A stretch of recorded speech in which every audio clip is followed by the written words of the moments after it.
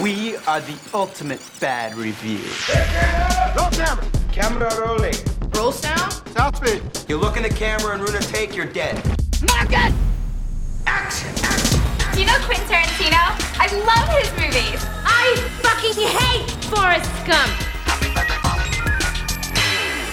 There's nothing left for our kinds of movies. Take back the screen! The Directors Guild of America will bring down its swift sword of justice on you rank amateurs. Cut!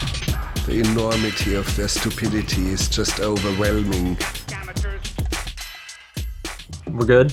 Yeah, we're good. Fuck Netflix. Fuck Netflix. Fuck Netflix. Bitch ass Netflix does not see the writing on the wall. Does not. Literally, we're in the midst of one of the biggest strikes Hollywood has ever seen. Only one of them has ended, and Netflix goes, I've learned my lesson. We will charge more for our accounts. And it's like, dude, you can't be this stupid. It's not possible. After already raising the prices. They've raised them like 3 times this year. Like, it's insane. I'm like, I'm proud of the way we're watching movies, boys. Yeah. I know that we're using redacted, but it is so much better and so much nicer and so much easier, and I don't feel like a scumbag. If I like the movie, I'm going to buy the movie.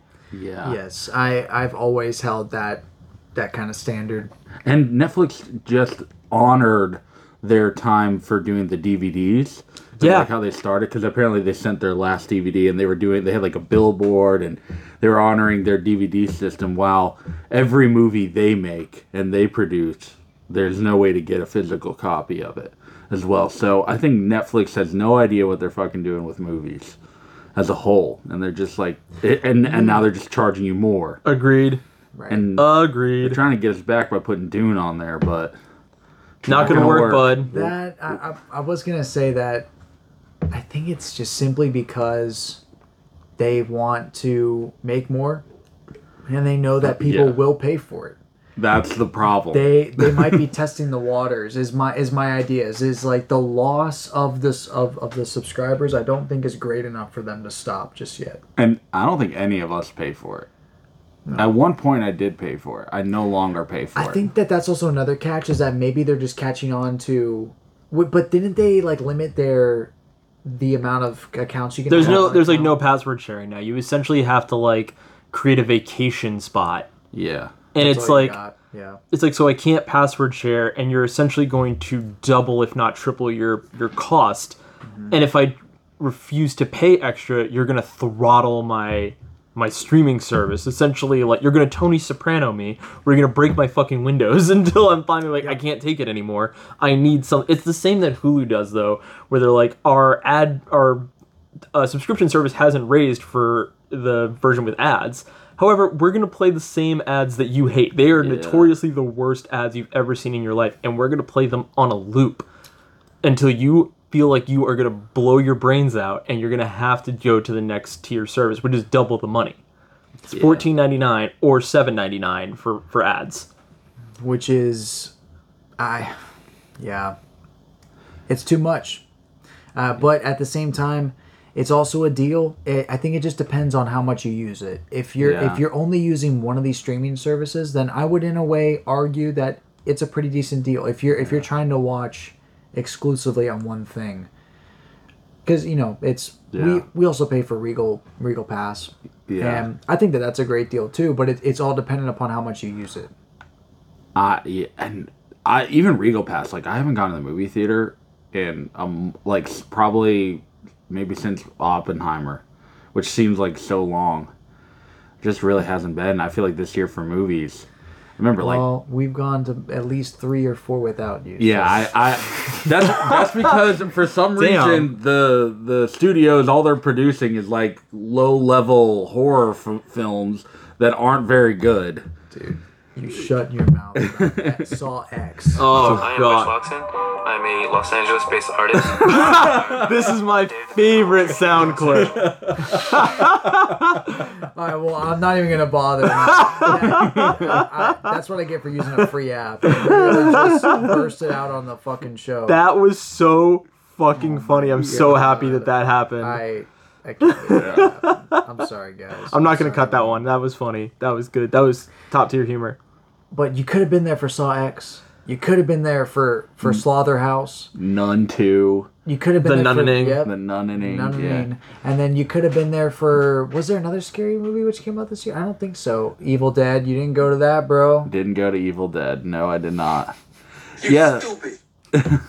Stupid. Yeah, after seeing y'all's reviews and everything, I don't feel like I'm the stupid one in that. You know? I feel like I dodged a bullet. I enjoyed my evening. He's honestly not wrong.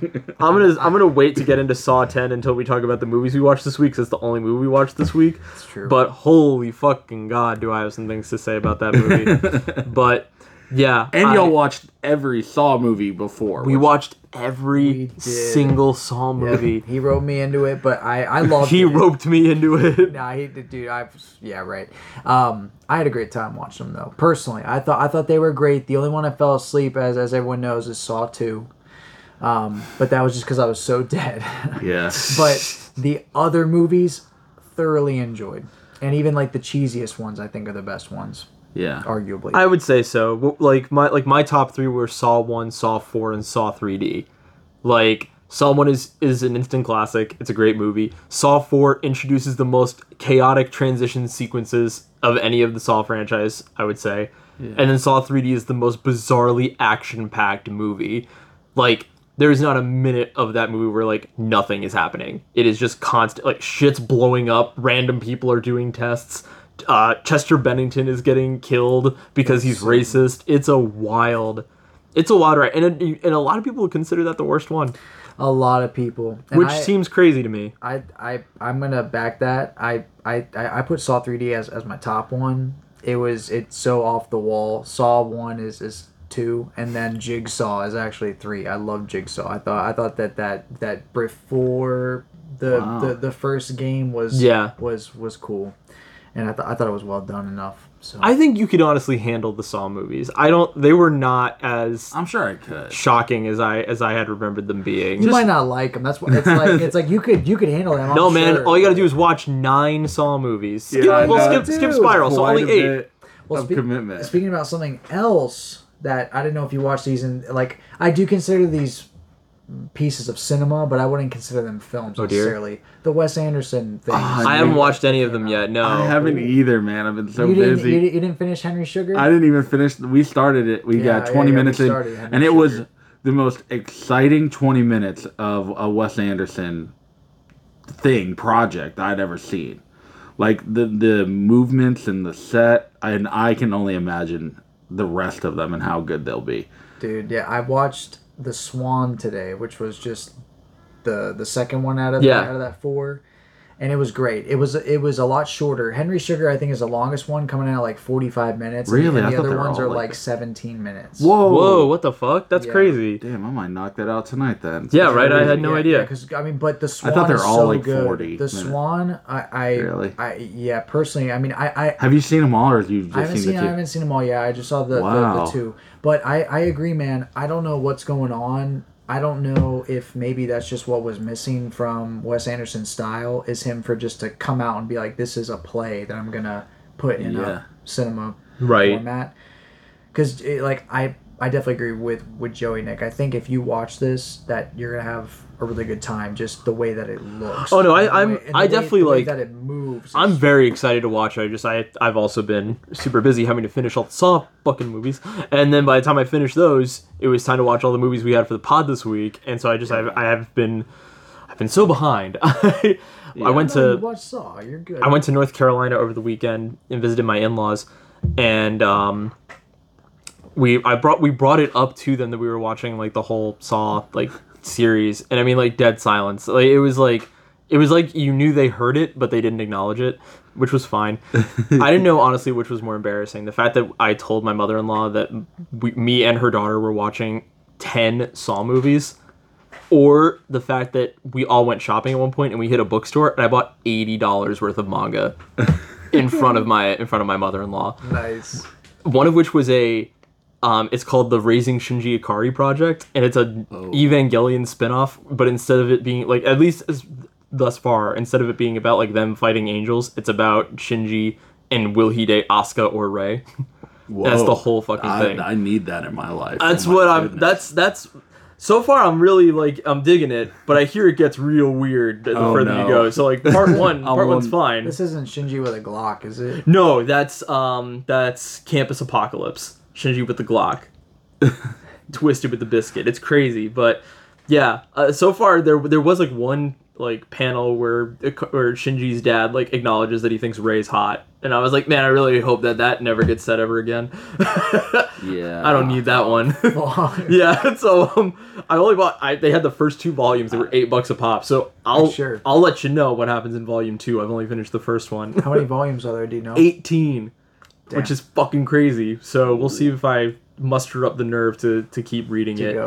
I read some. I bought Actually, I did want to bring this up if we can get into Manga Corner for a second. Nick's Manga Corner. So... Embarrassing. Just want to get that out of the way. So, I've been reading... I bought a bunch of manga from this store with my mother-in-law, and I bought this one called A Girl on the Shore. Which I don't know if you've heard me talk about or heard about. I wanted to read it because every review, it kept popping up as recommended, but every review is always tagged most controversial manga I've ever read, most shocking manga I've ever read. I'm like, A Girl on the Shore? What the fuck could possibly happen? Holy God. I read it in one shot, one sitting. But I was like, and there's a movie. There's a movie for it too. And I'm like, I don't know how you could, one, legally make this movie. It was... Imagine watching or reading Euphoria as a manga, but instead of it being oh, these are 30-year-olds playing seniors in high school, it's 9th graders. Oh. And they're in 9th grade. They're actually 9th grade. And they're actually in 9th grade. It was a lot to take in. The characters in this manga look as if they're in 9th grade, but they're actually 18 years old. Yeah, I would have, even if that sentence was anywhere in that book, I would have felt better. The content of the book itself, the story was fucking incredible, but then there would be these bizarre sex scenes with 9th graders that you'd be oh man, I don't want to see that. I don't want this. So then you're flipping through pages. So you're kind of speed reading the book because you're skimming through all these fucking pages. Yeah. But I bought that in front of my mother-in-law, and so good book. Made her daughter watch all the Saw movies, buying glorified porn in front of her. There you go. She must be so proud. She must be so proud. Yeah, I personally had a great time watching all the Saw movies. I thought they were great. Oh shit! Speaking of books, how is your book reading going? It's good. That's good. I'm almost done. I'm gonna finish it by this weekend. I don't know if we brought it up last episode. Matt and I were coerced into reading a YA fantasy novel called A Court of Thorns and Roses. Yep. I finished it. It's pretty good. Oh, you finished it? I got into a groove. I got on page 250 and I was like, I can't put this down. And it's 400 something pages and I just one shot at it one night before bed. It's good. It's a solid 7 out of 10 for me. Nice. 3.5 out of 5 if you will. Nice. But I know that you're still trudging along. I'm there. I mean, you're in the trenches, man. I'm gonna get it done by this weekend. I know I could probably finish in 1 or 2 sittings if I really just carved out the time and got through it. But yeah, I'm enjoying it so far. Does it get good. Gory or Not really. It gets real sexy, which really? I was which literally every time it happened, it would yank me so far out of this book. I'd be so in it, and then it would be fairy sex, and I'd be man, this sucks. So you guys are reading this because your wives have been reading it, right? Isn't that a part of it? They have both told us it's such a phenomenal series to get into, and Matt, with his big fat fucking mouth, was I'll read it while we're trapped in a car. So it's not I could be oh, I gotta go. I can't jump out of the moving vehicle to avoid reading the book. And now I can't look like the asshole who's oh yeah, I'm not reading that book. No. So no. So I read the book, but I ended up really liking it, and now I'm gonna probably read the second one. But Molly has to read Berserk first, which she just started right before we started recording. Nice. Very excited to see how that goes. Yeah, I'm. It's an even trade. I think so, and I'll tell you why. Because A Court of Thorns and Roses is 130,000 words. Yeah. Berserk, in all of its entirety, is less than 30,000 words. I was It's just how many volumes is it? It's 13. It's just 13 volumes. Yeah, but they That's take equivalent. I could read them in 2 to 3 hours each. Oh, yeah. It is a bam, bam, bam kind of situation. Whereas Court of Thorns and Roses, I felt like I read that thing for a decade. And I only read it for a week. It felt like I was in the trenches trying to get through that book. And it wasn't like I was having a bad time. It's just when you're reading a fantasy novel, it's up to you to kind of imagine what you're seeing. Whereas in a manga, it's right there. I know what I'm looking at, and I can just kind of absorb the visual and the words simultaneously and get the story. And it's just a quick page turner. Yeah, I so far I've enjoyed the book. I think it's gonna be good. We'll see how it ends. But Joey, how is Life of Pi going? This is now book club. Yeah, this is now book club now. To be honest, I haven't progressed that much since the past week. I've been so busy. I'm the same way with mine. So. Are you serious right now, bro? I literally read 20 pages since the last time we talked, but it's good. It's interesting. I'm really liking it. My brother raved about this book when we were talking about God, so I'm really curious where this goes, because right now it's just about this boy whose father owns a zoo. So that's it. There's a lot of spiritual elements to it, but I have no idea why my brother is recommending this book to me in the way, and I've never seen the movie too, so I'm excited to watch the movie after I finish the book. You've never seen the movie? I've never seen the movie. It's a pretty good movie. Yeah, movie that's what I've heard. It was to me, it was one of those movies that everyone loved, and so thus I could not love it at that time. I needed to give it some time. Yeah. I get that. I didn't trust now it's them. ready. Now it's ready. I'm gonna read the book. Yeah. I never do that. Yeah. So it'll be interesting to read the book and then watch the movie. Man, look at this guy. He's reading. We're all reading books here. Man. I ain't reading all that. We're reading. We're reading. Here. Yeah. I actually one of the first thoughts that I had whenever I left the theater after watching Saw X was, I wonder if there's a book for this shit. There is. I found out there's a comic book. Oh, a comic book. Yeah. Okay. I mean, Saw Rebirth. That makes it's literally its own thing. Yeah. What? Okay. It's apparently, from what I read, it's the first appearance of Jill in the whole series is in this comic book, which I had no idea there was a comic book that fucking existed. But I'm kind of tempted to be do I want to get the extra little bit of lore in the Saw I know, because it's you've already done everything else. I know, right? I'm already here. Yeah, I literally do that just with Army of Darkness, the comics. I'm those are so fun. I'm already here. I may as well just keep reading whatever they put out, because there's nothing but comic books and movies. So it's literally a digital comic. It's not even it's not anything, and it's written by James Wan. So it's his word. That's cool. Interesting. But it looks like it's only digital. So That's interesting. Weird. You can buy one physical copy for $80 on Amazon. Jesus. I would not do that. Yeah, it must have been a limited run thing. It's probably just a single issue, right? Yeah. Yeah. I was looking for a book for you when I was down in North Carolina, and I didn't realize that it's a collectible until that night when I got home, and I was like, what if I could just buy this book online? And it was a stupid rare thing, and I was like, oh, okay. Oh, shit. So you'll never get to read this book in a physical format. I don't even know what book I want. That's actually that rare. It's a book you've never ever mentioned, but every time I see it, I'm like, Matt needs to read this. I would read it.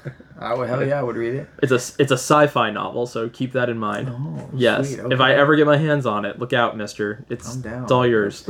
I'm down. Dude, I we'll see how far we get in this little reading venture we're doing right now. I'm liking book club. It's pretty chill. Yeah, it's very chill. But I know for a couple years, every Christmas and birthday, I got you something. It was always a book. Yeah. I don't know why, but it was and it was not. It wasn't it was a David Lynch book. One time I got you with pictures he took. Yeah.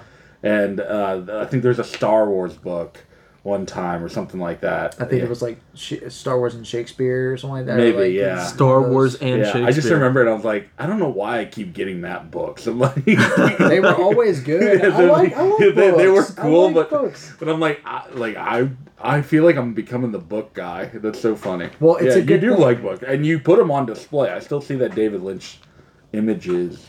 It's a good book. Oh yeah, it's a good book. Yeah, it's a cool book. It's just a bunch of his photography, and then a couple of his paintings that he's done, but someone took pictures of them. So Right. it's pretty cool. Yeah. I like it. Well, speaking of images inside of a creepy house, welcome to the Shot and the Chaser podcast. Ayo. A podcast where we're watching live TV tonight for our movies, baby. Hey. Let's go. Let's fucking go. What? Oh God, what is he about to play? Yeah, Mike. Oh, I'll cut around this. I was just gonna play a snippet from the. Do what you gotta do. I was woken up by the sound of this harpsichord music. It was like chamber music.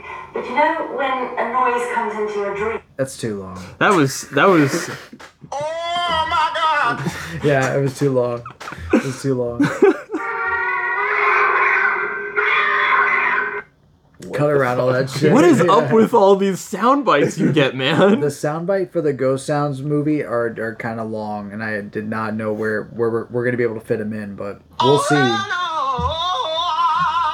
We'll see if they work. Yeah, and I'm not using this app anymore. If it's gonna add us You just every keep time. getting ads, man. That's crazy. It Well, did so well last time. I know, right? It gave us Was no it the ads. Same app? App. That's Yeah. so bizarre. That's so funny. Well, We'll anyways, figure that out. on this week, the shot is going to be, I believe it's Leslie Manning is their name. Let me double check that before I make a complete ass of myself. It is indeed Leslie Manning's 1992 horror classic, Ghostwatch, a BBC controversial airing. And then to chase this down, we have our good friend of the pod, Chris LaMartina's WNUF Halloween Special. Yeah. So good. Shit's spooky as hell. Man, shit is spooky as hell. I'm Nick. I'm Matt. And I'm Joey. Hell yeah. I just wanted to say before we begin, R.I.P. Frank Stewart. A moment of silence for his passing. Did he die IRL? No, the character died. Oh, I was like, wait, what? That sucks. No, he's a legend. Yeah, my bad. No. Are you sure about that? Yeah, no, I'm not sure about that. Dude, I thought we were giving a moment of silence died, for someone. He died else. in movie. Man, But You're stupid. he was the best character. So, Dude, That's a rest- fact. Rest in peace, man. what'd you guys watch this week? Well, I feel like we went through your Saw. oh, we're gonna get into Saw 10 here in a minute, but let's go with I'll Joe. start. Yes. So I'm gonna start off. I finished Eastbound and Down, and I think we talked about this on the podcast. Isn't that so good? It's such a good show. Danny McBride is so funny. But since I finished that, I was like, I need to watch some more of his stuff. And so I decided to put on The Foot Fist Way. Never watched What it. is that? That's his first movie that he wrote. And it is so hilarious. And it's Danny McBride. It's all like, it's Jody Hill, I think, directed it as well. And it's him as like a karate teacher. Danny McBride? Danny McBride. This sounds fucking hilarious. It is so funny. And it's the first thing he's like really ever done. At least written. I don't know if he's like acted in anything else, but I threw that on and I was just laughing my ass off from the beginning to the end. It had like the funniest Danny McBride jokes in it, and the type of humor where he can be like this just like piece of shit human being, but like for some reason you love this dude, and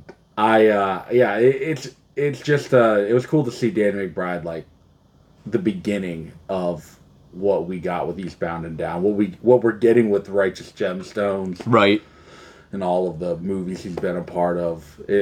I'm starting to really love the Danny McBride like cinematic universe, right? That's why he's the GOAT! The GOAT! Dude. The GOAT, man. Yeah. Yeah, the Danny McBride. What a guy. I'm thankful that he produced the Halloween franchise. Apparently he wrote that too. Like he was a writer. Oh, he helped write it too? Nice. So bizarre. I'm 2/3 proud of that guy. Yeah. He did fun Halloween ends, yeah. I'm like so perplexed by the relationship between him and David Gordon Green. Because Oh, that is true. I guess that's why he was involved. What's their relationship? David Gordon Green like directs and I think even writes Righteous Gemstones. Like they're like like That's David not Gordon the only connection though. But that's not the like, only connection. yeah. They've been making shit for a while. Yeah, it's kind of crazy. But Danny McBride, I kind of went on this rabbit hole when falling in love with Eastbound and Down. Yeah, it's kind of bizarre how like connected they've been, and like Dan McBride's always in his shit, and David Gordon Green's always directing Dan McBride's things. Yeah, that's crazy. Cool. Yeah, it is crazy. I'm somewhat a little disgusted while also being proud.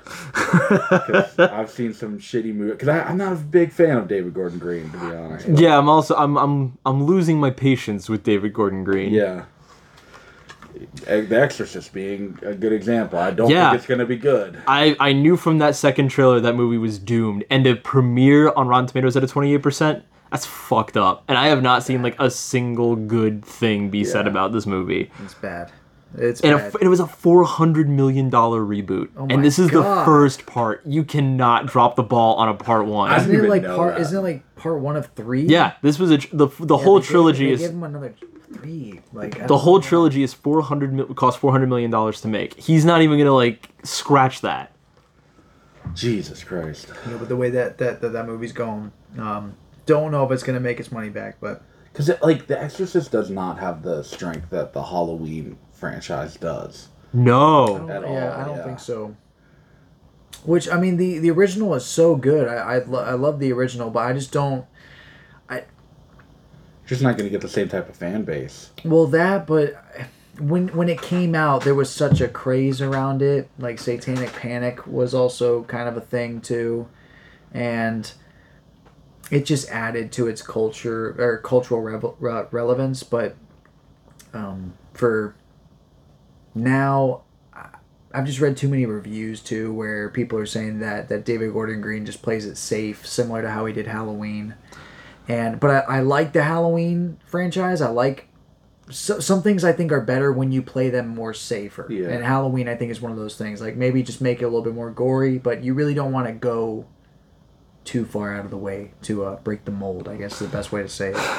I can definitely see that, but it's like Halloween I think has a more accessible fan base, whereas The Exorcist, I know a lot of people that like, even if they're not from religious backgrounds, that feel like demonic possession movies like weirdly just scratch like a specific nerve that some people are just like, no, fuck that. Yeah, it's like I'm just not gonna. I don't want to experience that. I don't want to. Which I mean, if you want to be a pussy, that's on you. But like, I think Michael's easy because it's just like this. You know what you're getting yourself into. Man kills people.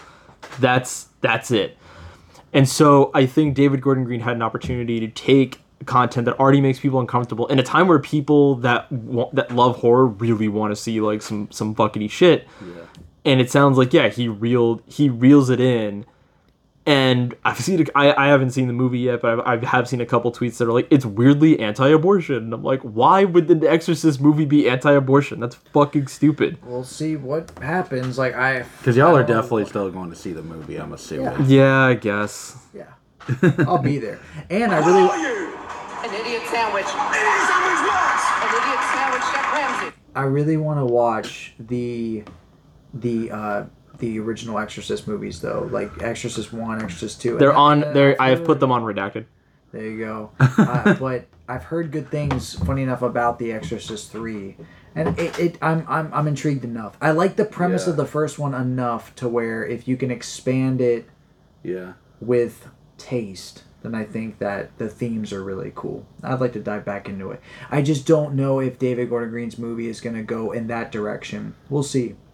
We'll see where it goes. According to its reviews, I don't think so. The first one is, in my opinion, a masterpiece. It's really good. The original, is great. It's all right. You don't like gross things. No, I do not. And that movie definitely has some gross stuff in it. Because we watched that movie like this time last year. I think it was our first or second week of Spooky Month. Of October, yeah. We are week 2 in Spooky Month here. So we'll see. Here. Hopefully, maybe next episode we will have seen the new Exorcist movie. I'm hoping. Yeah, it comes out this weekend, right? I think so, Friday. So day after tomorrow. It'll probably, technically it'll be in theaters tomorrow night.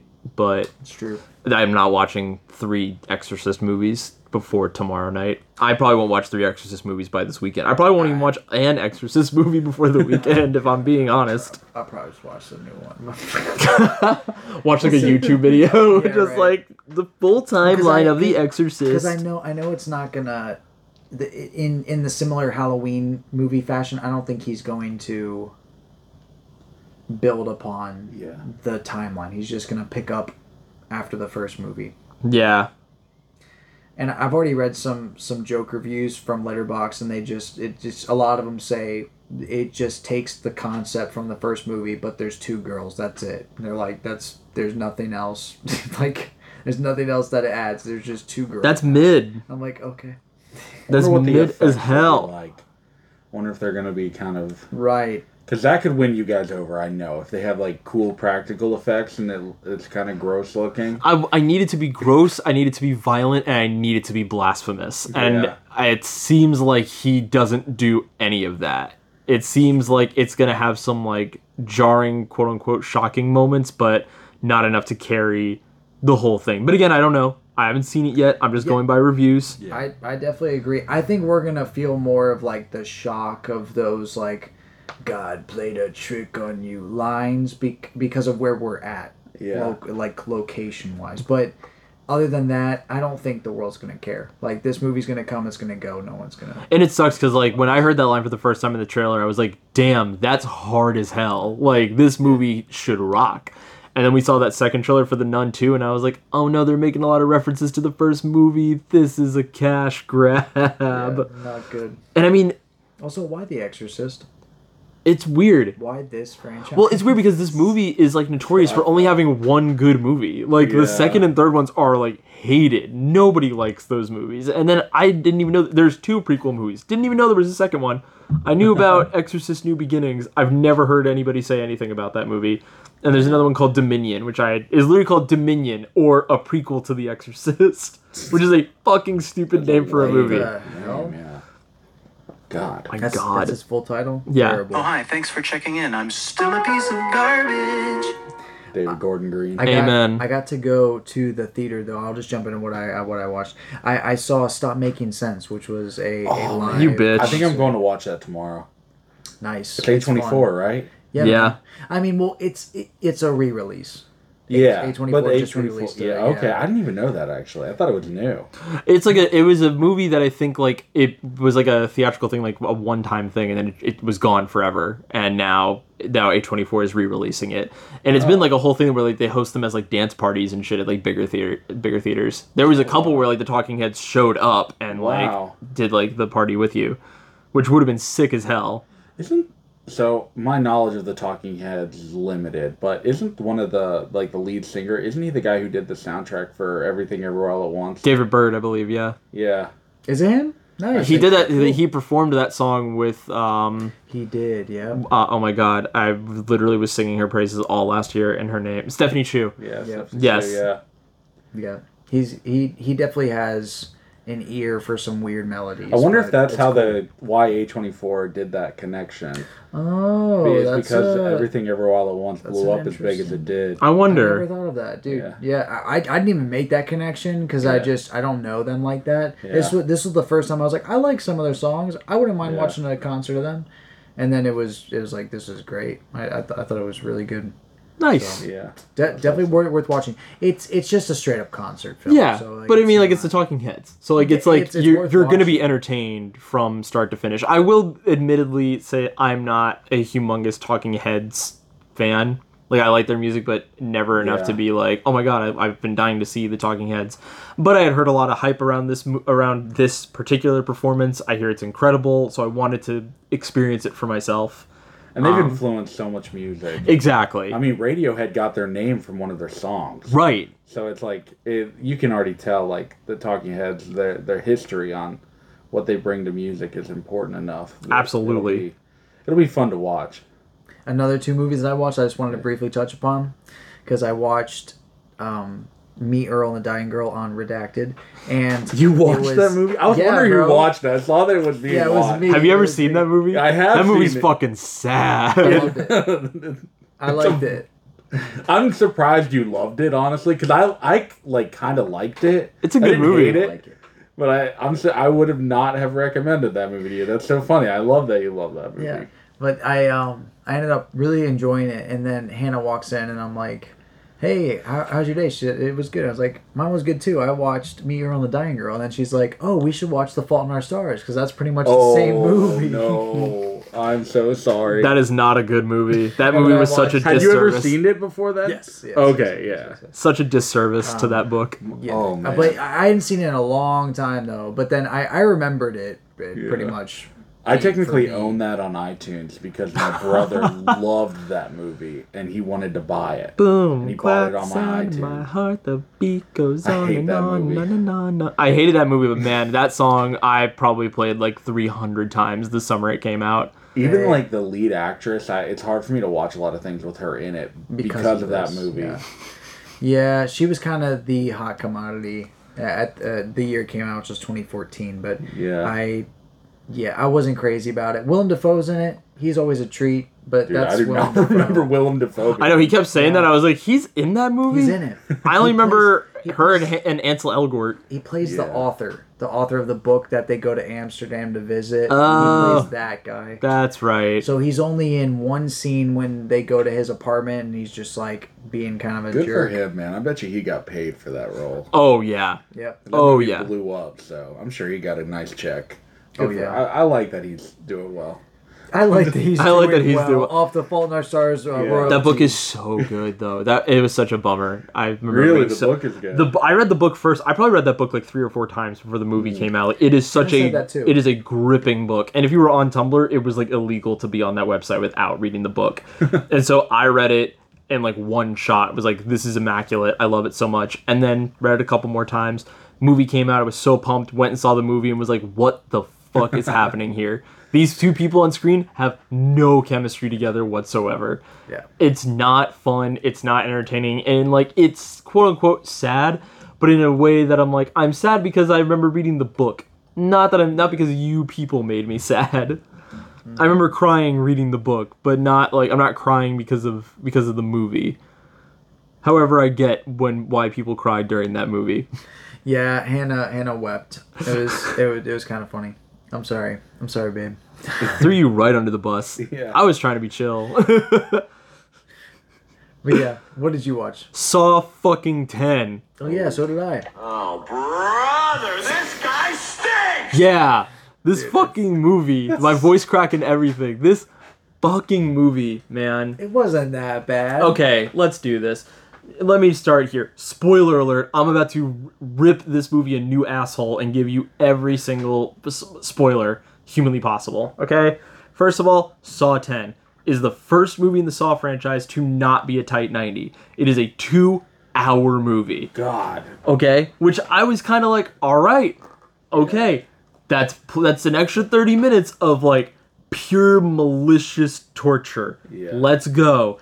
And then websites and theaters started posting like, hey, if you buy tickets to see Saw, we're giving you a barf bag because people were losing their fucking minds. I was like, let's go. Yeah, exactly. I was like, here we go. I'm so excited. Shit's gonna get real gruesome. And truth be told, in a 2-hour movie, I would say maybe 30 minutes of it is actually like torture. The rest of it is a lot of exposition trying to get you to know the man behind John Kramer, to get to know who Jigsaw is. And I'm like, I just watched 9 movies. Yeah. I know this guy's whole fucking life story. I don't need anything else. I know what he does, and I know that what he's doing is quote-unquote justified in his eyes. I want to see him fuck these people up. And he essentially... So what happens is...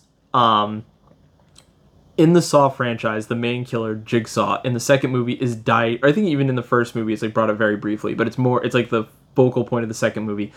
Jigsaw is diagnosed with brain cancer, and he is actively dying. And this movie, Saw 10, which takes place between 1 and 2, because that's what you would call the 10th movie, is about him finding a treatment that is going to save his life.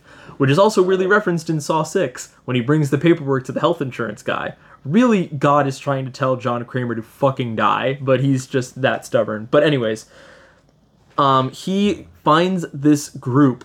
He literally gets, like, catfished. Like, that's the whole thing. The whole movie is that Jigsaw, a genius throughout the whole series, gets catfished by people on Google. and it's or people on Reddit, and it's like, really, dude, you can't even be mad. This is on you. Like, you 100% fucked yourself by falling for a bit.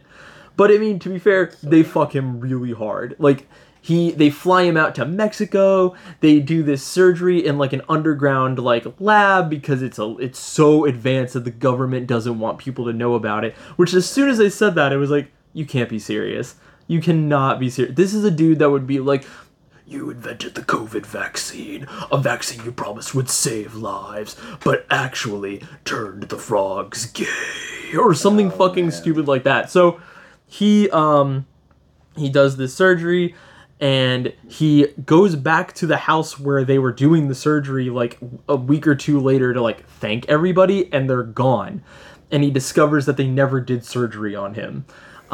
Which is also fucking hilarious, because it's like, really, you didn't notice that? Weeks went by, you didn't notice that they didn't give you an incision? They never cut you, there's nothing, really? You didn't feel anything? Okay, sure.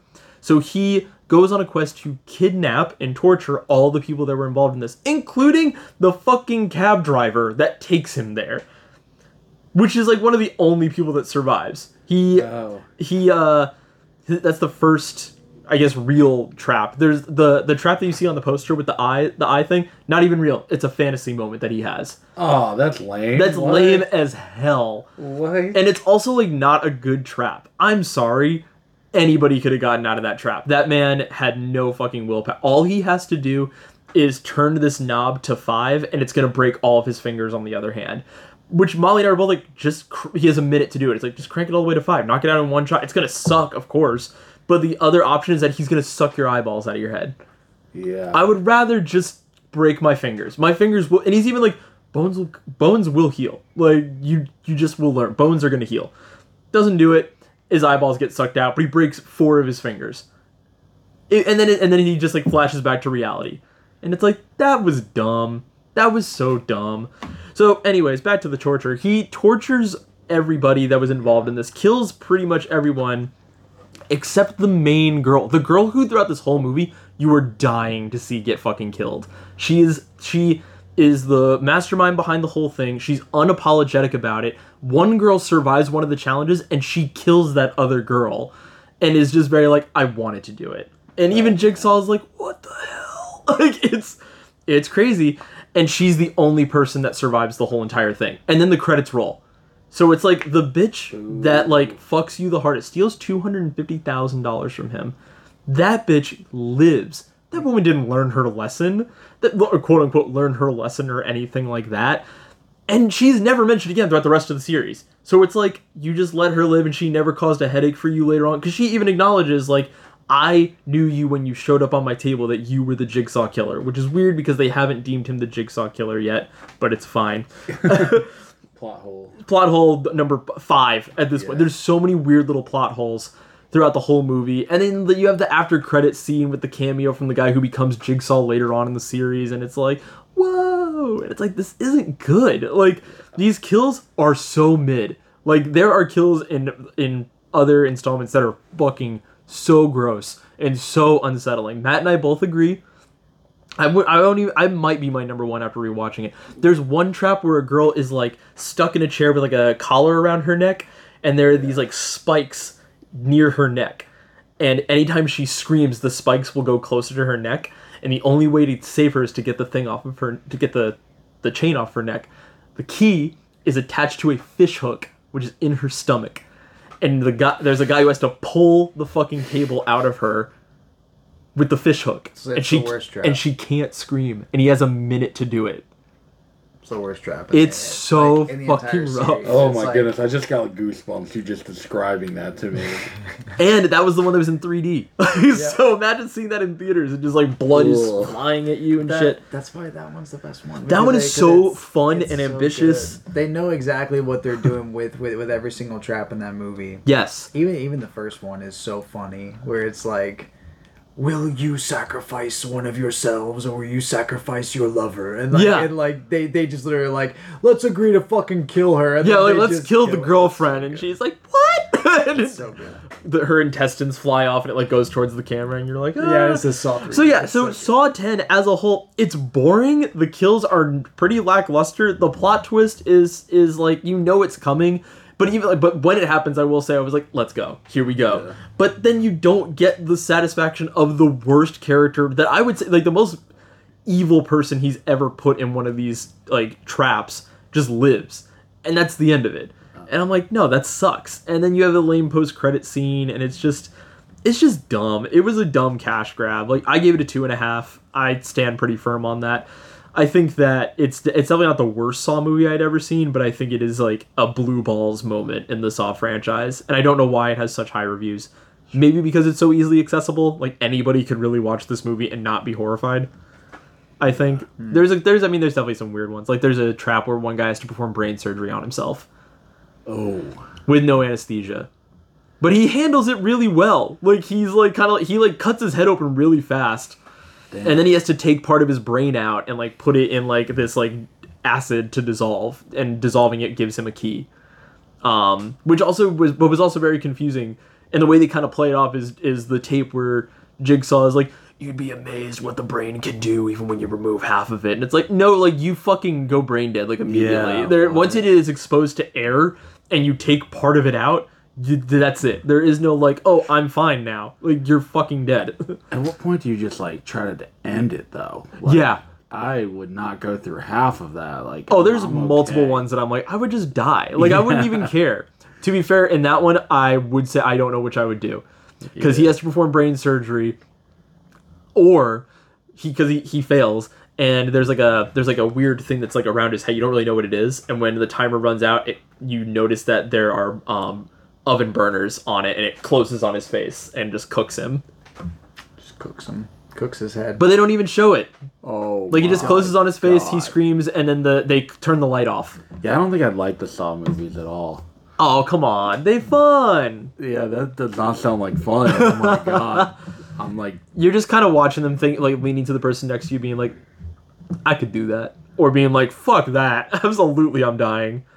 Yeah, there's no way. I would be terrified. Yeah. I can't do that. That's so funny. That's just like the whole franchise. Yeah. I love that. I love that you love that, though. It's there's a rhythm. Like, every good franchise just gets into a rhythm where you can expect certain things in every movie. And Saw X will always be this weird John Kramer-esque ideology, and then you have the traps, and then you have the twist. As long as you have those three things, then you pretty much have a Saw movie. Maybe include pig masks if you want in there. But or Billy. Billy, the puppet. Billy the puppet. There's like other things too. I would say it's probably in the whole franchise. It's probably like the fifth, or I think I put it in the 5th or 6th slot of like best Saw movies. I mean, out of 10, that's really not bad. Like, middle of the ground. Yeah, I don't, or middle of the whatever. I definitely didn't hate it. It's just it was weird, and it didn't do what it promised. It's just don't lie. Yeah, really, the moral of the story is just don't lie. Like, make the movie exactly what you say it's gonna be. I definitely don't feel the same animosity towards it, but it's good. I thought it was fine. It's definitely not the best one. It's definitely not the worst one. But it's what is the worst one? Spiral. For me, I don't know. I'd have to, like, honestly, man. Don't say you'd have to watch them again. Yeah, seriously, a lot of them kind of bleed into each other. Yeah, like a lot of them, but yeah, a lot of them. I just feel like it's not that the plot that's there. I like it, but I even had to ask Nick, like, can you summarize what we just went through? Because I look for the rhythm, so I just want to see the traps. I just want to see John, and then I want to see the twist, and then I'm listening to the themes as well. And every time that Saw theme plays, it's dope. But it's always played whenever there's a twist, so it's like you're just like, oh shit, here comes the twist. That's the best part, like, though. You know it's coming now. You're like, okay, dope. Let's see, what did I miss, and it'll be like. It'll be right there in front. It's weird because the first time you watch it, you're like, no fucking way. And then you watch it a second time, and it's like, they were right in your face the whole time that this was going to be the twist. And you just, every twist is so convoluted that there's just no way to predict it. And I kind of love it. A lot of people complain that it doesn't make sense, but I don't, it doesn't really matter. You're watching Saw. Clearly, none of this is real. Also, like the twists, it's not about whether they make sense or not. Like I think that they make enough sense for the movies to make sense. None of them are completely earth-shattering. Yeah, they don't destroy their own world with like. That twist doesn't make any sense. Like this is a brand new character. They'll always explain it, away. I think people are trying to like relate to it and be like, if I was in this situation, or like this doesn't seem real, but there's lots of movies we watched where you just kind of have to enter their world for sure and be a part of this universe. Yep, and I understand this is just how it works here. I will say that that's probably like my one thing with this movie that I both like and I dislike about it is that I like how much extra time we get with John Kramer. I think that it's kind of overboard whenever it gets its craziest in a way because like since we're talking about spoilers, they bring a kid into one of the traps, which I think is a cool concept, but then it's kind of funny whenever the kid is trying to save John.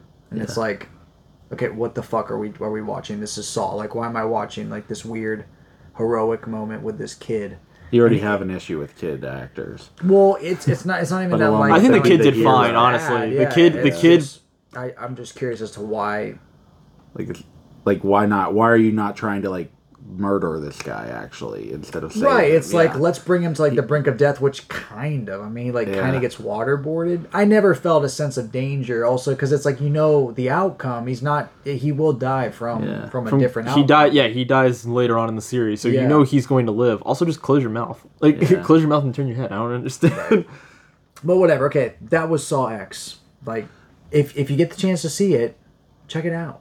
Yeah. If you haven't seen the other ones, you might be able to actually understand it. Yeah. I would argue you could watch this one without seeing any of the other ones. Yeah. Without watching any of the other ones, you could understand this movie. I think that people keep saying that, and I feel like you could, but there's going to be bits that you're like, I don't get this. Like the post-credit scene isn't going to make sense. You're not going to know. That's 5 minutes. Like, just stop watching it after the movie Stop watching it after the movie ends. But then you're going to be like, why didn't he kill that one guy? Yeah.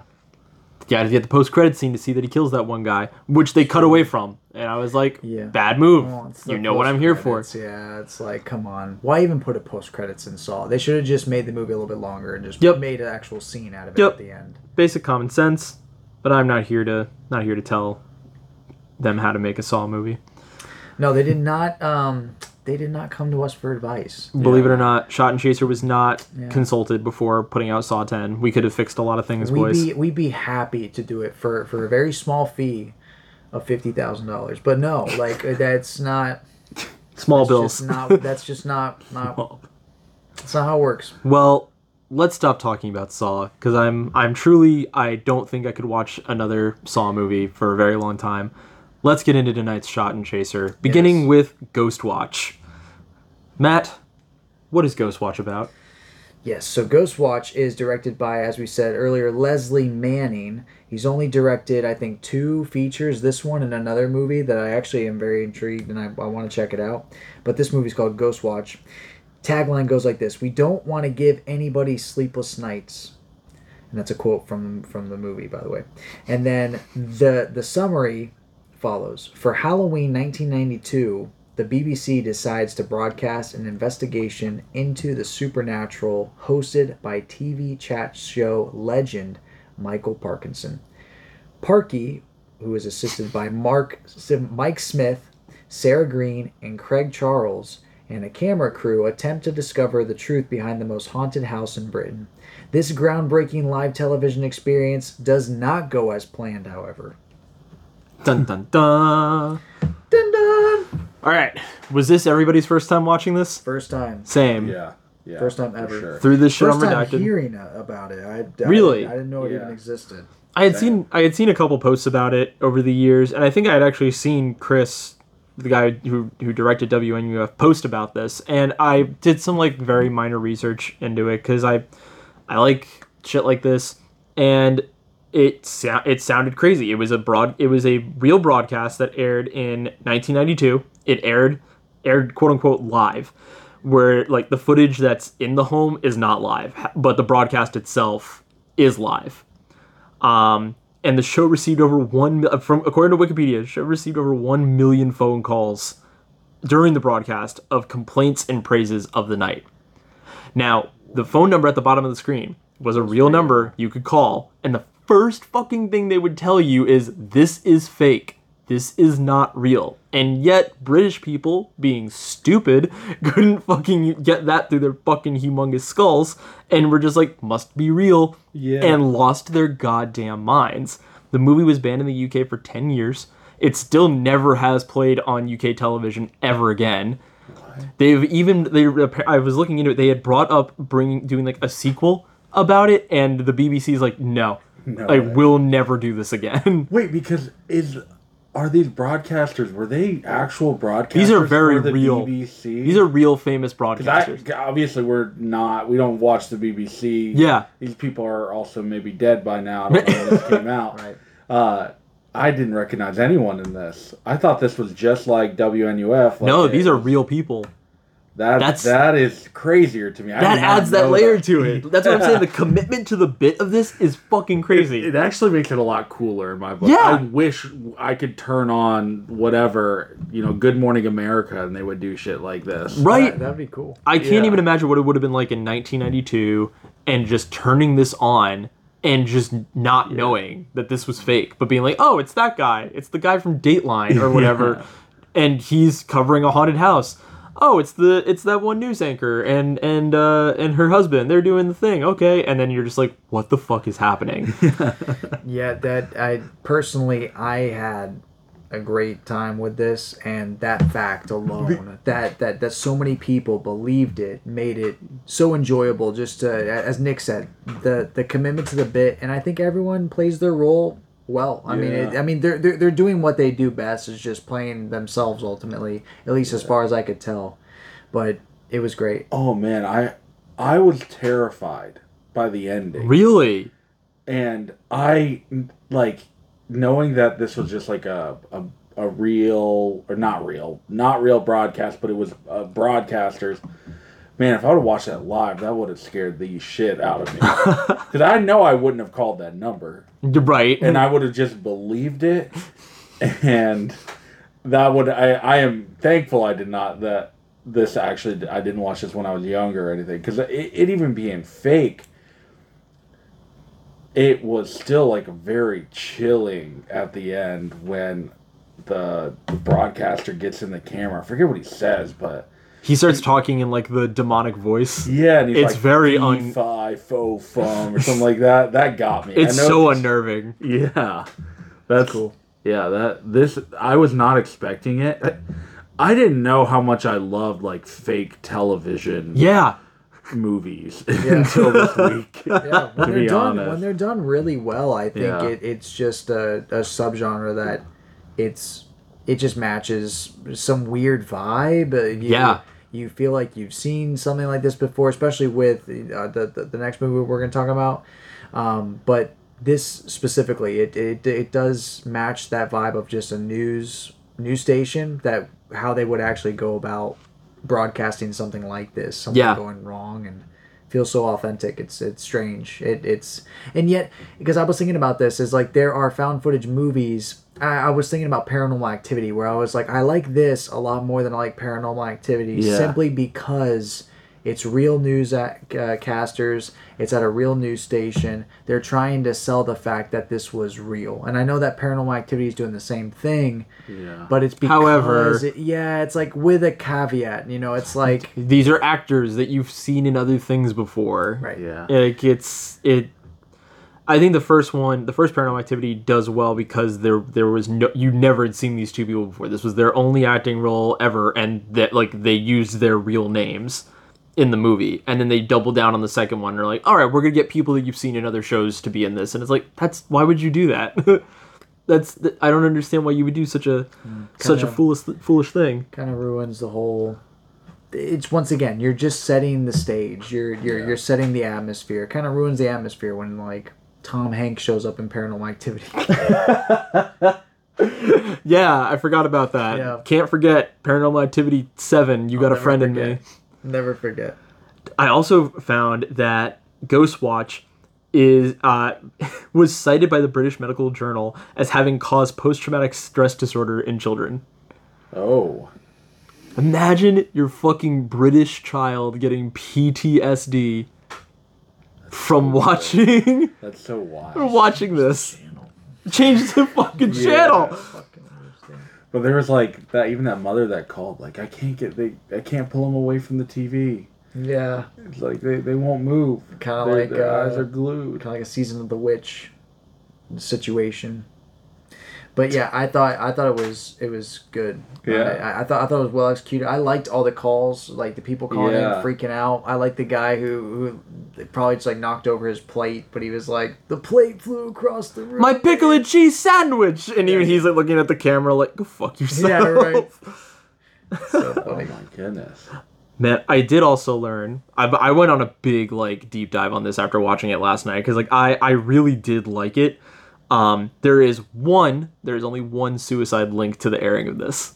One person killed themselves because of this movie. Jesus Christ. 18-year-old Martin Denham, who had a learning disability. So mentally he was only 13.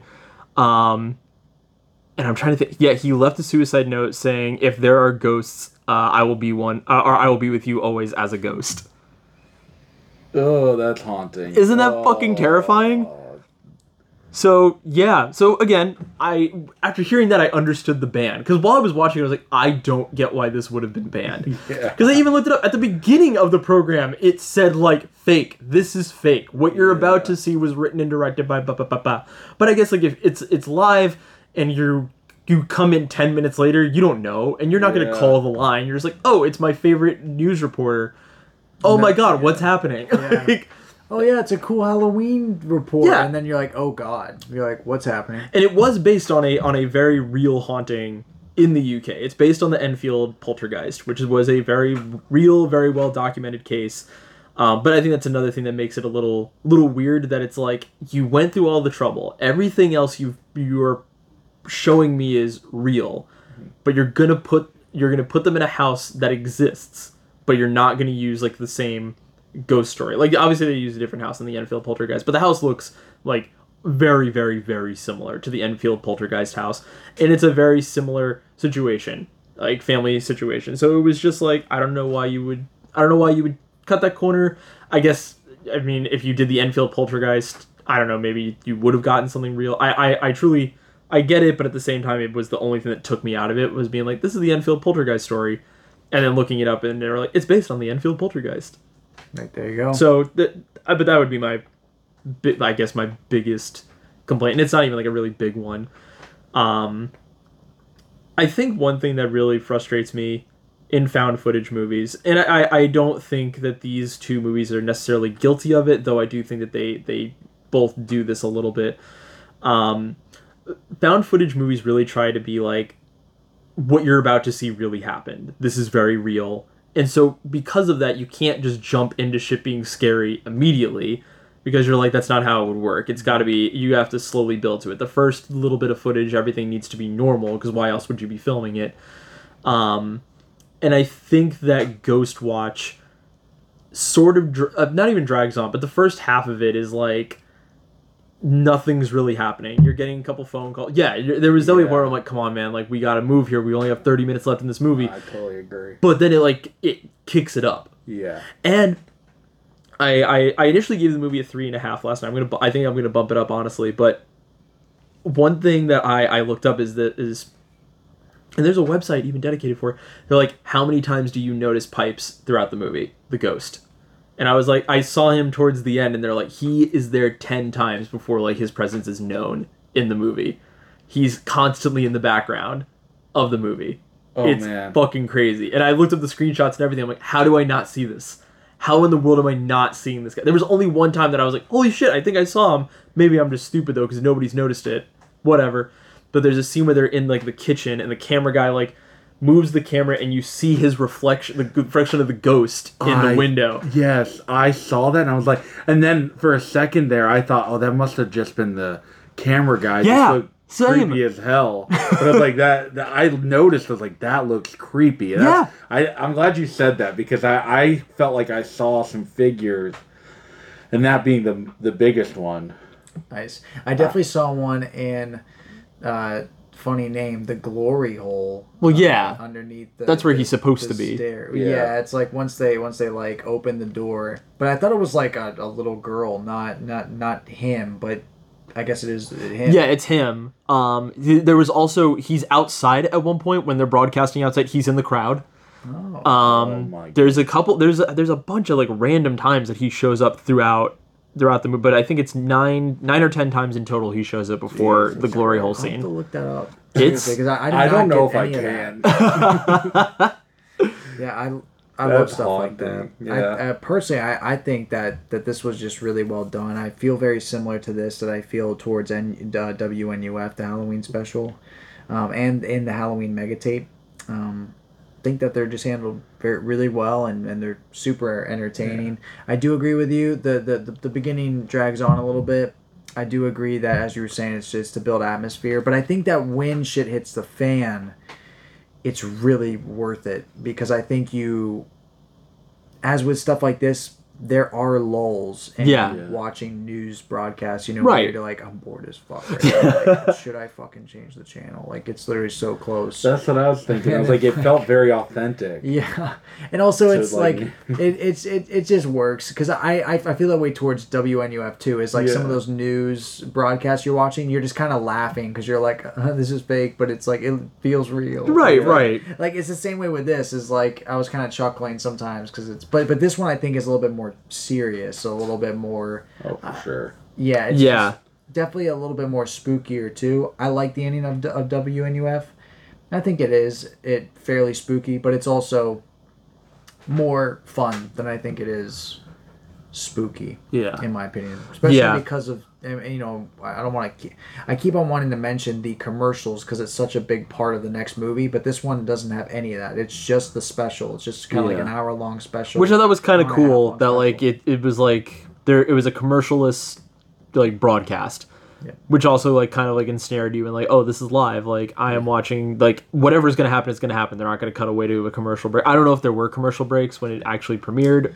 I'm not 100% positive. I didn't look up anything about that, but even so, it has a very good ebb and flow throughout the whole thing.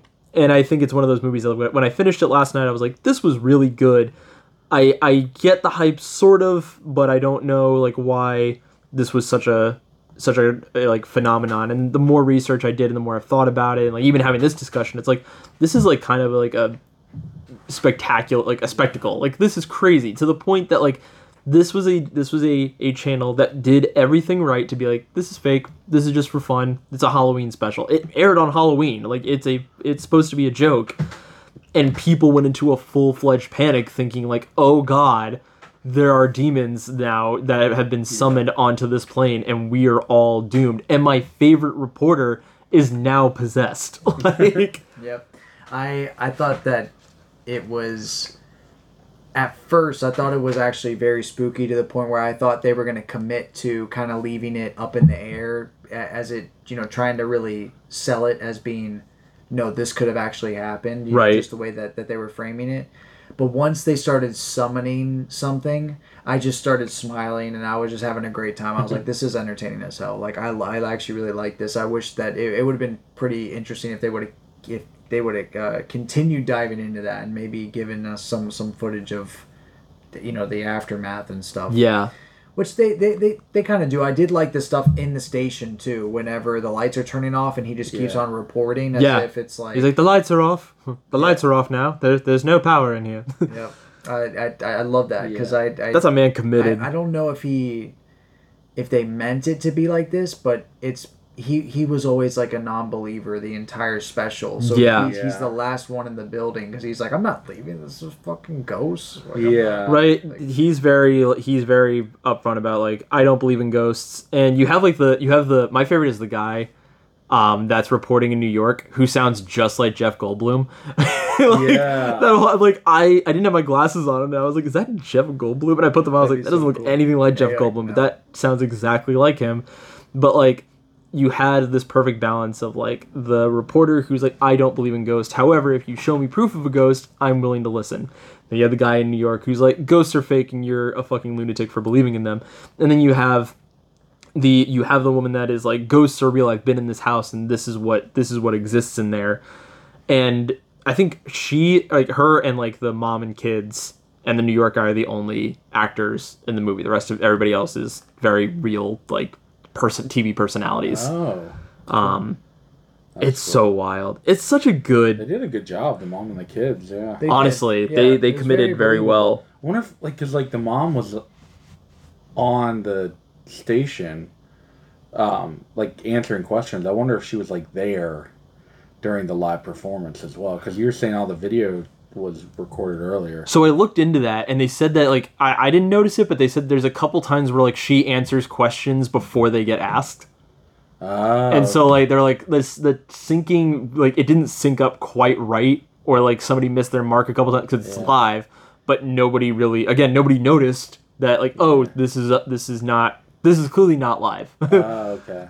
But yeah, there's a couple times where apparently they missed that. But yeah, I was so engrossed, I was not acknowledged. I never noticed it. Yeah. I had to look it up before it became apparent to me. Yeah, I didn't really notice anything like that. There wasn't really any moments where I was taken out of the illusion. I was sold. And I had a great time watching. I didn't know it was live until you told me. I thought it was this whole complete project like WNUF. And that's so cool. Yeah. To have for this to have premiered live.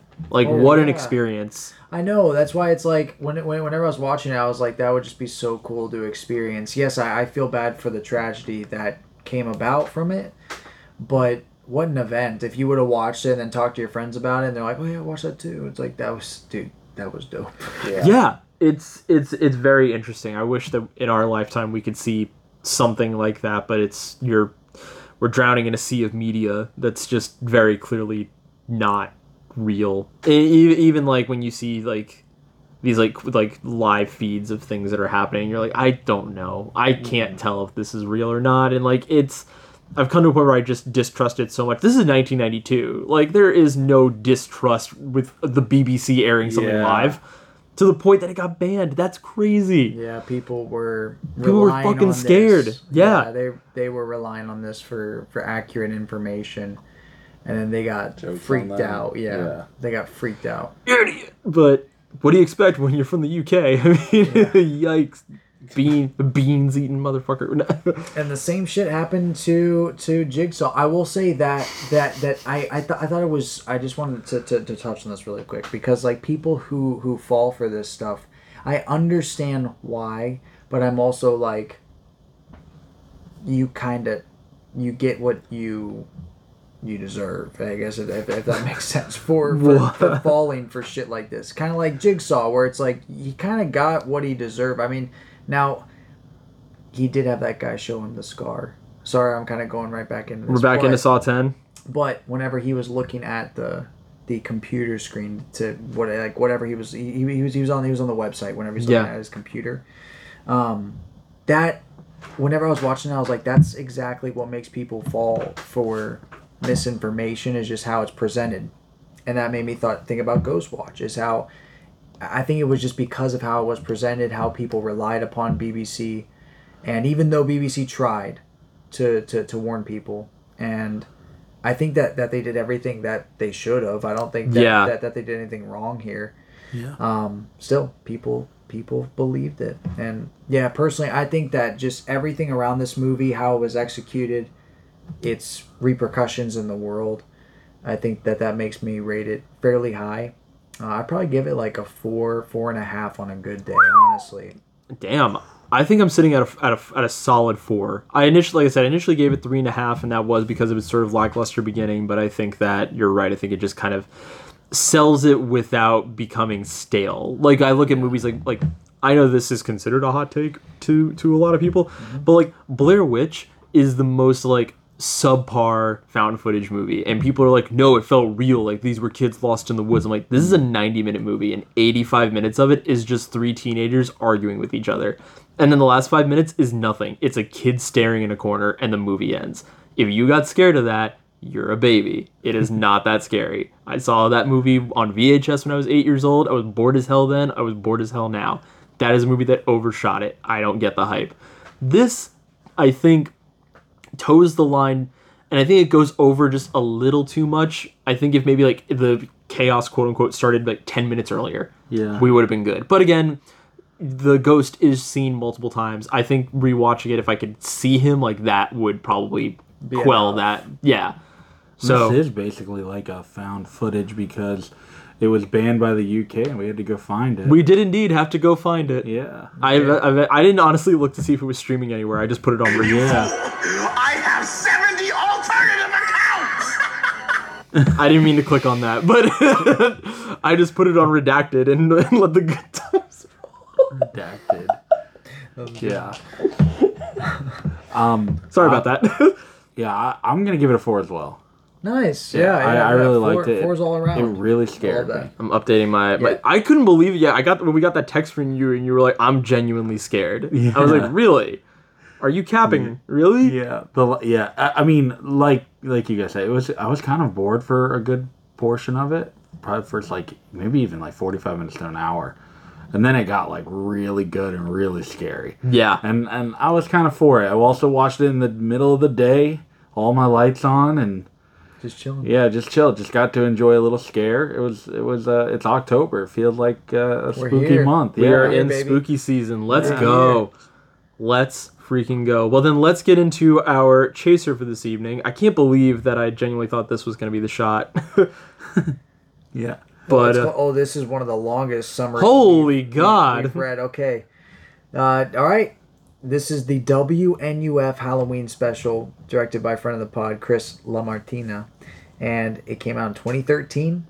And the tagline goes like this: the infamous 1987 live broadcast. And the summary follows. Originally broadcast live on October 31st, 1987, the WNUF Halloween Special is a stunning expose of terrifying supernatural activity that unfolded at the infamous Weber House, the site of ghastly murders. Local television personality Frank Stewart leads a group of paranormal investigators, including Catholic exorcist Father Joseph Matheson and the prolific husband and wife team, Lois and Claire Berger. Together, the experts explored the darkest corners of the supposedly haunted Weber House, trying to prove the existence of the demonic entities within. Did they find the horrific truth, or simply put superstitious rumors to rest? It said, holy moly. Just letting that one fly out there. Nice. Damn. Okay. So, Matt and I had seen this movie previously. Last year, when we went to Salem. Oh, yeah. And we watched this movie. So, we were booking our trip last year, and we were looking up things to do. And Molly found the premiere. She was like, there's a whole movie that's premiering while we're in Salem called the Out There Halloween Megatape. And I was like, I don't know what that is, but we have to see it. And after we bought our tickets, we got everything set up, we were like, okay, what we should look up a little bit about this director, what to know. And really the only thing we could find about the movie we were going to see was that it was a sequel to this, WNUF. Oh. So we were like, while we're up in Salem, obviously we already had our tickets to this movie. We're like, let's go see this movie, but let's watch this movie. So the night before the premiere, this was just on YouTube at the time. It's not on YouTube anymore. Just free. We threw it on, and I mean, enthralled. We were like, yo, what the hell is this? This is so cool. Awesome. And so, I loved it, and then we saw the movie, and we got to meet Chris, we got to meet his wife, we got to meet a lot of people that worked on the movie, and, it was cool, because, it was in, this theater. I think the movie theater only has, 2 or 3 theaters in it. It was small as hell. Oh, that's cool. Not a lot. There was, maybe, 40 people there, and we watched this movie, and it was awesome. We had a little Q&A afterwards. We bought all of his movies while we were there, because we were just I've loved both movies I've seen of yours. This is fantastic. Mm-hmm. I want to support however we can.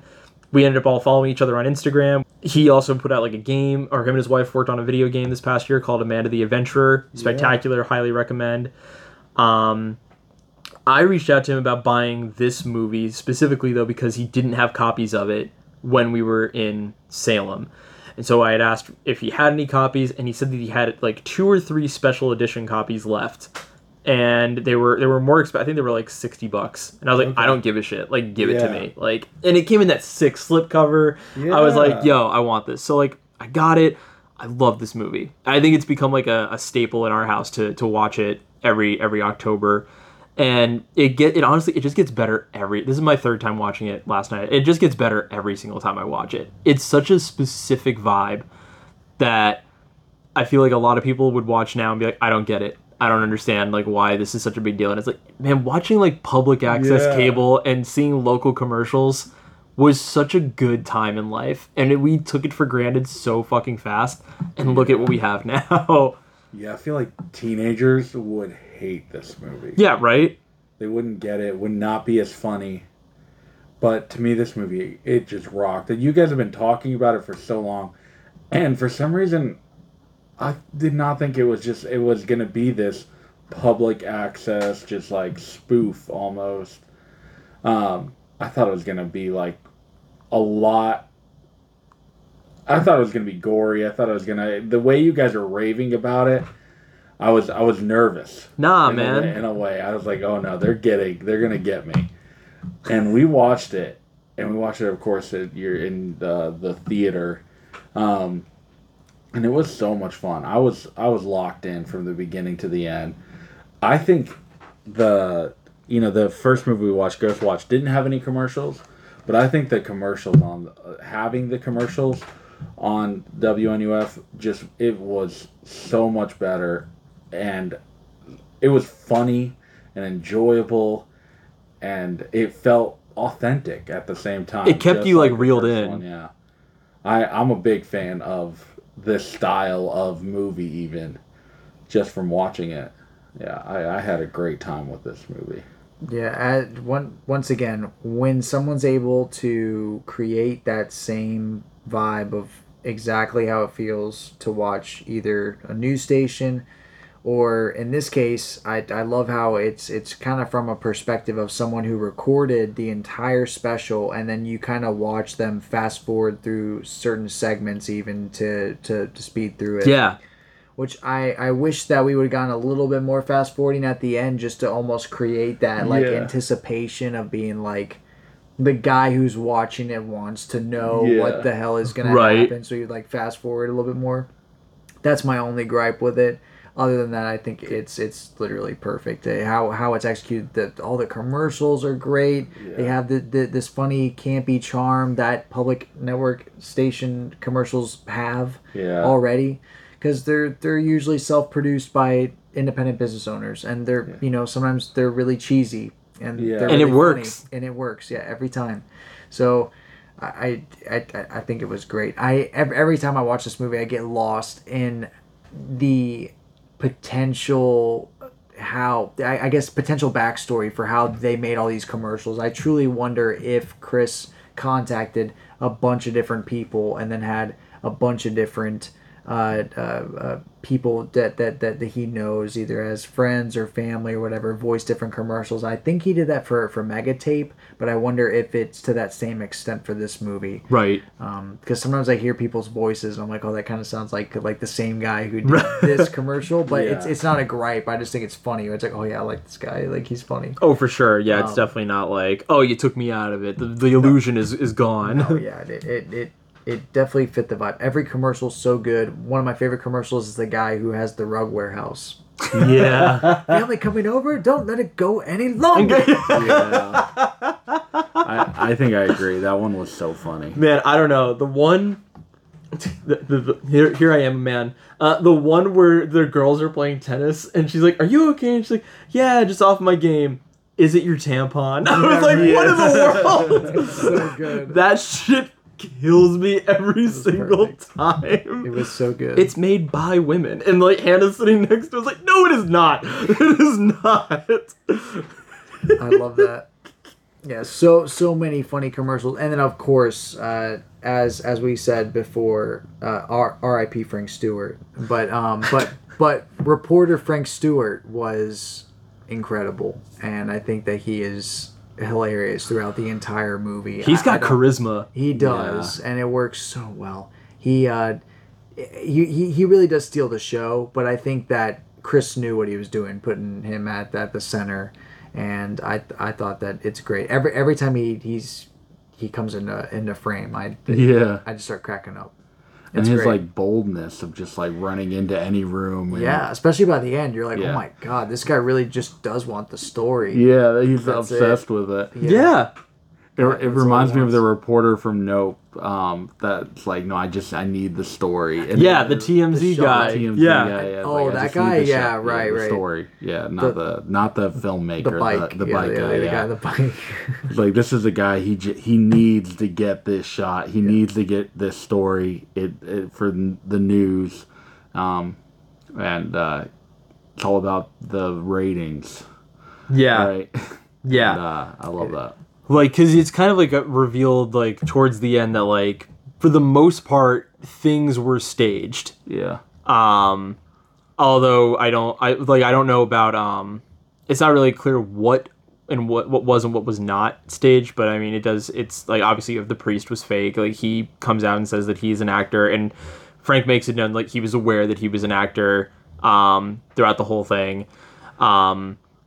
But I think that everything that happens with like the burgers and their cat, like that's real. Everything that happens with their tech stuff is real. Yeah. But I think that like at the beginning when someone like runs across the window, like fake. Yeah. But I mean, it's never really said. And even like at the end when like they cut to the broadcast, the last shot of the movie, like they bring up like we all thought that this was supposed to be a hoax, but it seems that something very wrong ended up actually. Something did go wrong here. Something bad did happen, which I love. The movie takes such a bizarrely dark twist in the last like 5 minutes. Like it's been kind of like campy and fun, and then suddenly you have a dead cat, and you're like, whoa, shit, what the fuck? And then you have him getting his tongue cut out, and you see the whole cast of the movie is like dead in a pile, and you're like, yo, what is happening right now? Oh my god. Yeah, but I love how Chris interwove the foreshadowing with just the alternative or how the news station was. We're going to show how we're unbiased by showing you this interview with these people who are against Halloween, and it was those people who actually ended up killing them. Yeah.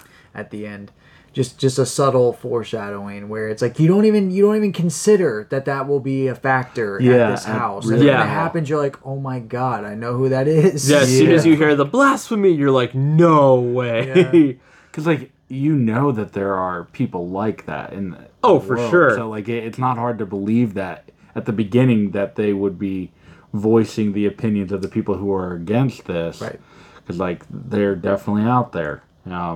And yeah, just to see him use those people as the enemy, it was kind of funny to me, honestly. Yeah, this movie, like compared to Ghostwatch, I thought this movie was a lot funnier and was almost like the funny version of it. It's kind of like spoofing it. Yeah, exactly, and that's where, like, even as serious as it gets at the end, I think it's like a funny decision to have these people be the guys that are the evil people. They're almost the reason that people even believe in the stuff that they're against, right, at the end of it. And I think it seems like a really well written and directed movie.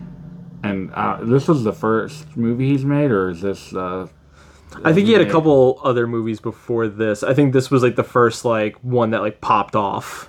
Oh yeah, I could be I could be very wrong. Like, but I'm 99.9% certain that this was not his first movie. And the movie you guys saw the premiere of, is it similar? Is it like a lot of commercials? It's a lot of commercials, but it's in the 90s instead of the 80s. So you have makes me want to watch that, honestly. Right? It's I have it on DVD. It is very, very good. Yeah, he had another President's Day. Okay. President's Day. Call Girl Cthulhu was afterwards. Witch's Brew. I don't think I have that one. Dead Teenagers was back. Are in a lot of them like TV broadcasts? Is that like a style he does? I don't even know if I would say that. Like I know that like WNUF and Out There Halloween mega tape are Call Girl of Cthulhu is definitely not like a broadcast. What Happens Next Will Scare You is like a broadcast, but it's like more modernized, I guess. Okay. That one I also own it. I actually still haven't watched it. I've been meaning to. We should watch that at some point. But it's more like it's like YouTube creepypasta kind of vibe. Yeah, That's fun. Nick bought that movie, and I bought Call Girl of Cthulhu. Okay. I own that one. It's good. It's just funny. Yeah. Like, kind of reminds me of like a way more tame Bad Biology. Man, that doesn't make me want to watch Not it at all. a good, yeah. Very bad comparison. Don't do that to Chris. Movies on this podcast. Right. It's good. All right. The tagline is she's turning wet dreams into nightmares. Okay. I'm glad. I'm assuming it's good. It sounds way more. I mean, the plot is, sounds way more badass than Bad Biology. Like, there's probably nothing like Bad Biology if it's good. Then I think it's just the fact that she's like a call girl, and there's probably some sex in it. Yeah. Which I don't really give a shit as long as it's not Bad Biology. That's true. Basically, that's a good point. Thank God it's not Bad Biology. But no, I love WNUF, and I've enjoyed like the amount of times I've gotten to share it with people, and I do appreciate like Ghostwatch has this very big commitment to the bit of like, this is live, this is real, and WNUF has a commitment to like, this is live, this is real, we're gonna show these commercials to like, it's not technically real, it's not technically real, but we're going to engross you in it as much as possible by adding in all these commercials that are all so fucking fun and also funny, and like, granted, it takes up 50% of that movie. And there are times where, like, please, I just need this commercial break to be over. I need to know what's going to happen next. It's fun. Like, it is such a good ass time. I feel like I could show this movie to anybody, and it's such a quick watch. Like, at 80 something minutes, you're in and out. Fast. Very fast. Hey, I've seen this 3 times. I've enjoyed it a lot. I'd probably give it a solid 4.5 still. But I love it. It's great. I think that I recently bumped it up to a 5, and I don't think I'm gonna bring it down. Like, I think it's something so special and unique that I've never seen done in this way, even with Ghostwatch. Like, I really did enjoy Ghostwatch. I think though that WNUF does its pacing differently, and I think it's like almost like a cultural barrier thing where like watching WNUF reminds me of being a kid. And watching like all of those, like watching the news with my parents, the night of Halloween, you always had the guy dressed up as some basic character that would be like, let's talk about the dangers of Halloween. Yeah. And you'd go through all of that, and then you had weird like political attack ads, and then you would just go into like the next like big scary movie or whatever. So to jump into something so interesting as a haunted house, and to bring like a camera crew into this place that's allegedly been abandoned this whole time, and then mix it in with these commercials that keep you entertained and enthralled, that you're like, oh man, I'm so excited. Like, I can't wait to see what comes in after the next commercial break. And it just felt so real in an American way. And I'm sure Ghostwatch felt very real in a UK kind of way. Yeah. But because I am American and I can identify with this more, I definitely like WNUF more. I enjoy its pacing, I enjoy its commercials, I enjoy its plot. I don't think I could change anything about this movie to make it better. So yeah, solid 5 out of 5. Nice. I'm giving it a 4. I really like it. I like it in many different ways than Ghostwatch, but I think they're just as good. Hell yeah. In a weird way. Yeah, so 4 for me. Now, what correlations, other than the obvious, like both live broadcast movies? Correlations between the two, maybe that when you think something is wrong, it could very well be wrong. Very well be bad, I guess is the best way to put it. Watch out for evil broadcasts, people. Also, watch out for evil broadcast people. Yeah. Evil broadcasts, people. Yeah. Evil broadcast, people. Yeah, I think obviously, the broadcasting part. But I think like just when you make a movie, I think making it feel like an authentic piece of work, I think goes a long way. Where we were kind of talking about this, where you can enter a world and you're like, okay, now when we're talking about Saw, you can enter that world and be like, all right, this is just the rules of this world. This is what we're getting into. Right. But with movies like this, it's almost a more fun time when you can relate to almost everything, and you're like, you understand where you're at, and you kind of understand the world you're in a little bit more when it feels that authentic. Where you're not trying to guess, okay, this is how, I'm just supposed to take this at face value, where during these movies, I felt like both of them, they just felt like real, authentic broadcasts where things go a little bit spooky. Yeah. And it was a lot of fun. Yeah, dude, great point.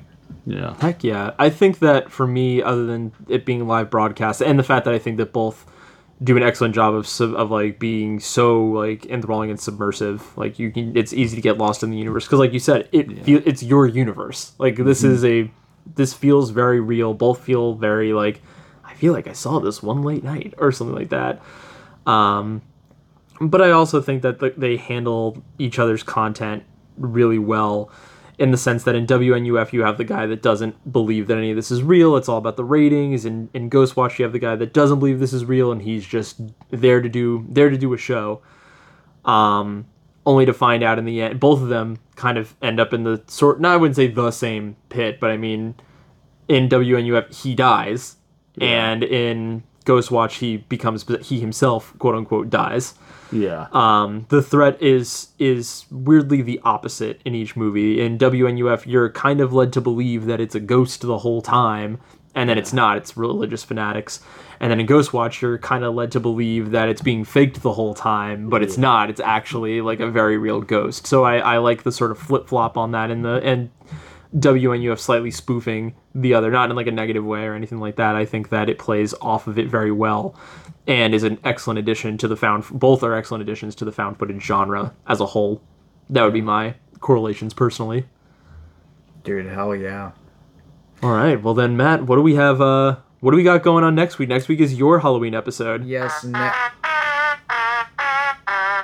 next week for me is gonna be 2 bangers. Yeah. I thought I was going to keep going. But I can play it again.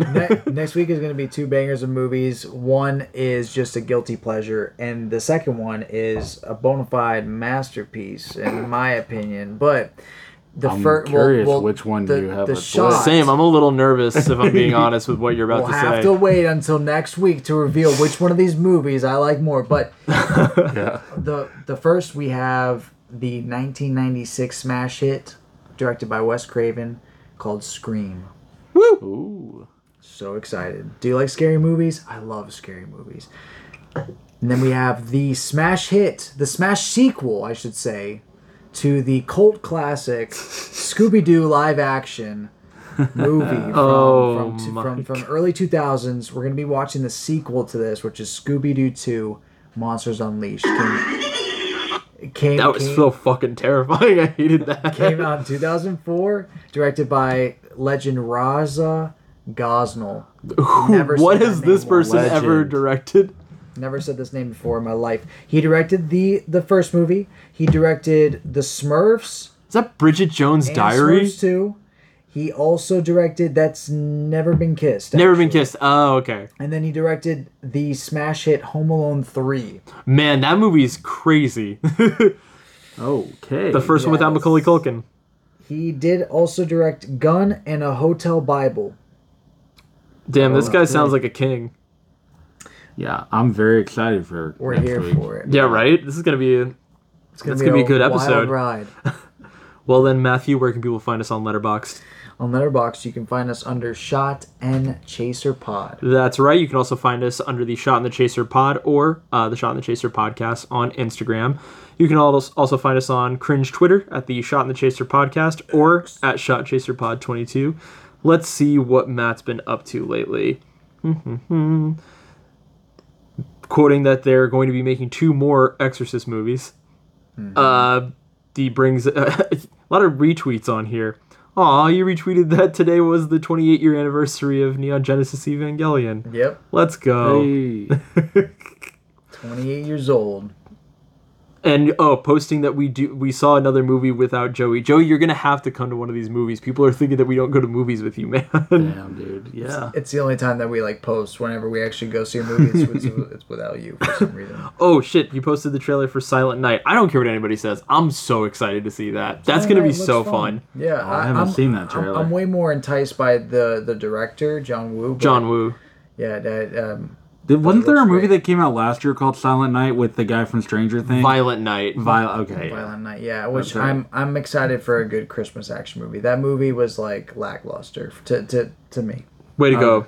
But so Silent Night is supposed to be a good action movie coming out around Christmas. Joel Kinnaman plays a guy whose kid gets shot and he loses his voice. Like he gets shot in the neck and he loses his vocal cords. And he goes on this whole rampage to kill every single person that was involved in the death of his son on Christmas. And it's John Woo. This movie's going to be so fucking cracked. I'm so excited. Yeah, that sounds awesome. Yeah, man. But until then, I'm Nick. I'm Matt. And I'm Joey. Thank you guys so much, and have a good night.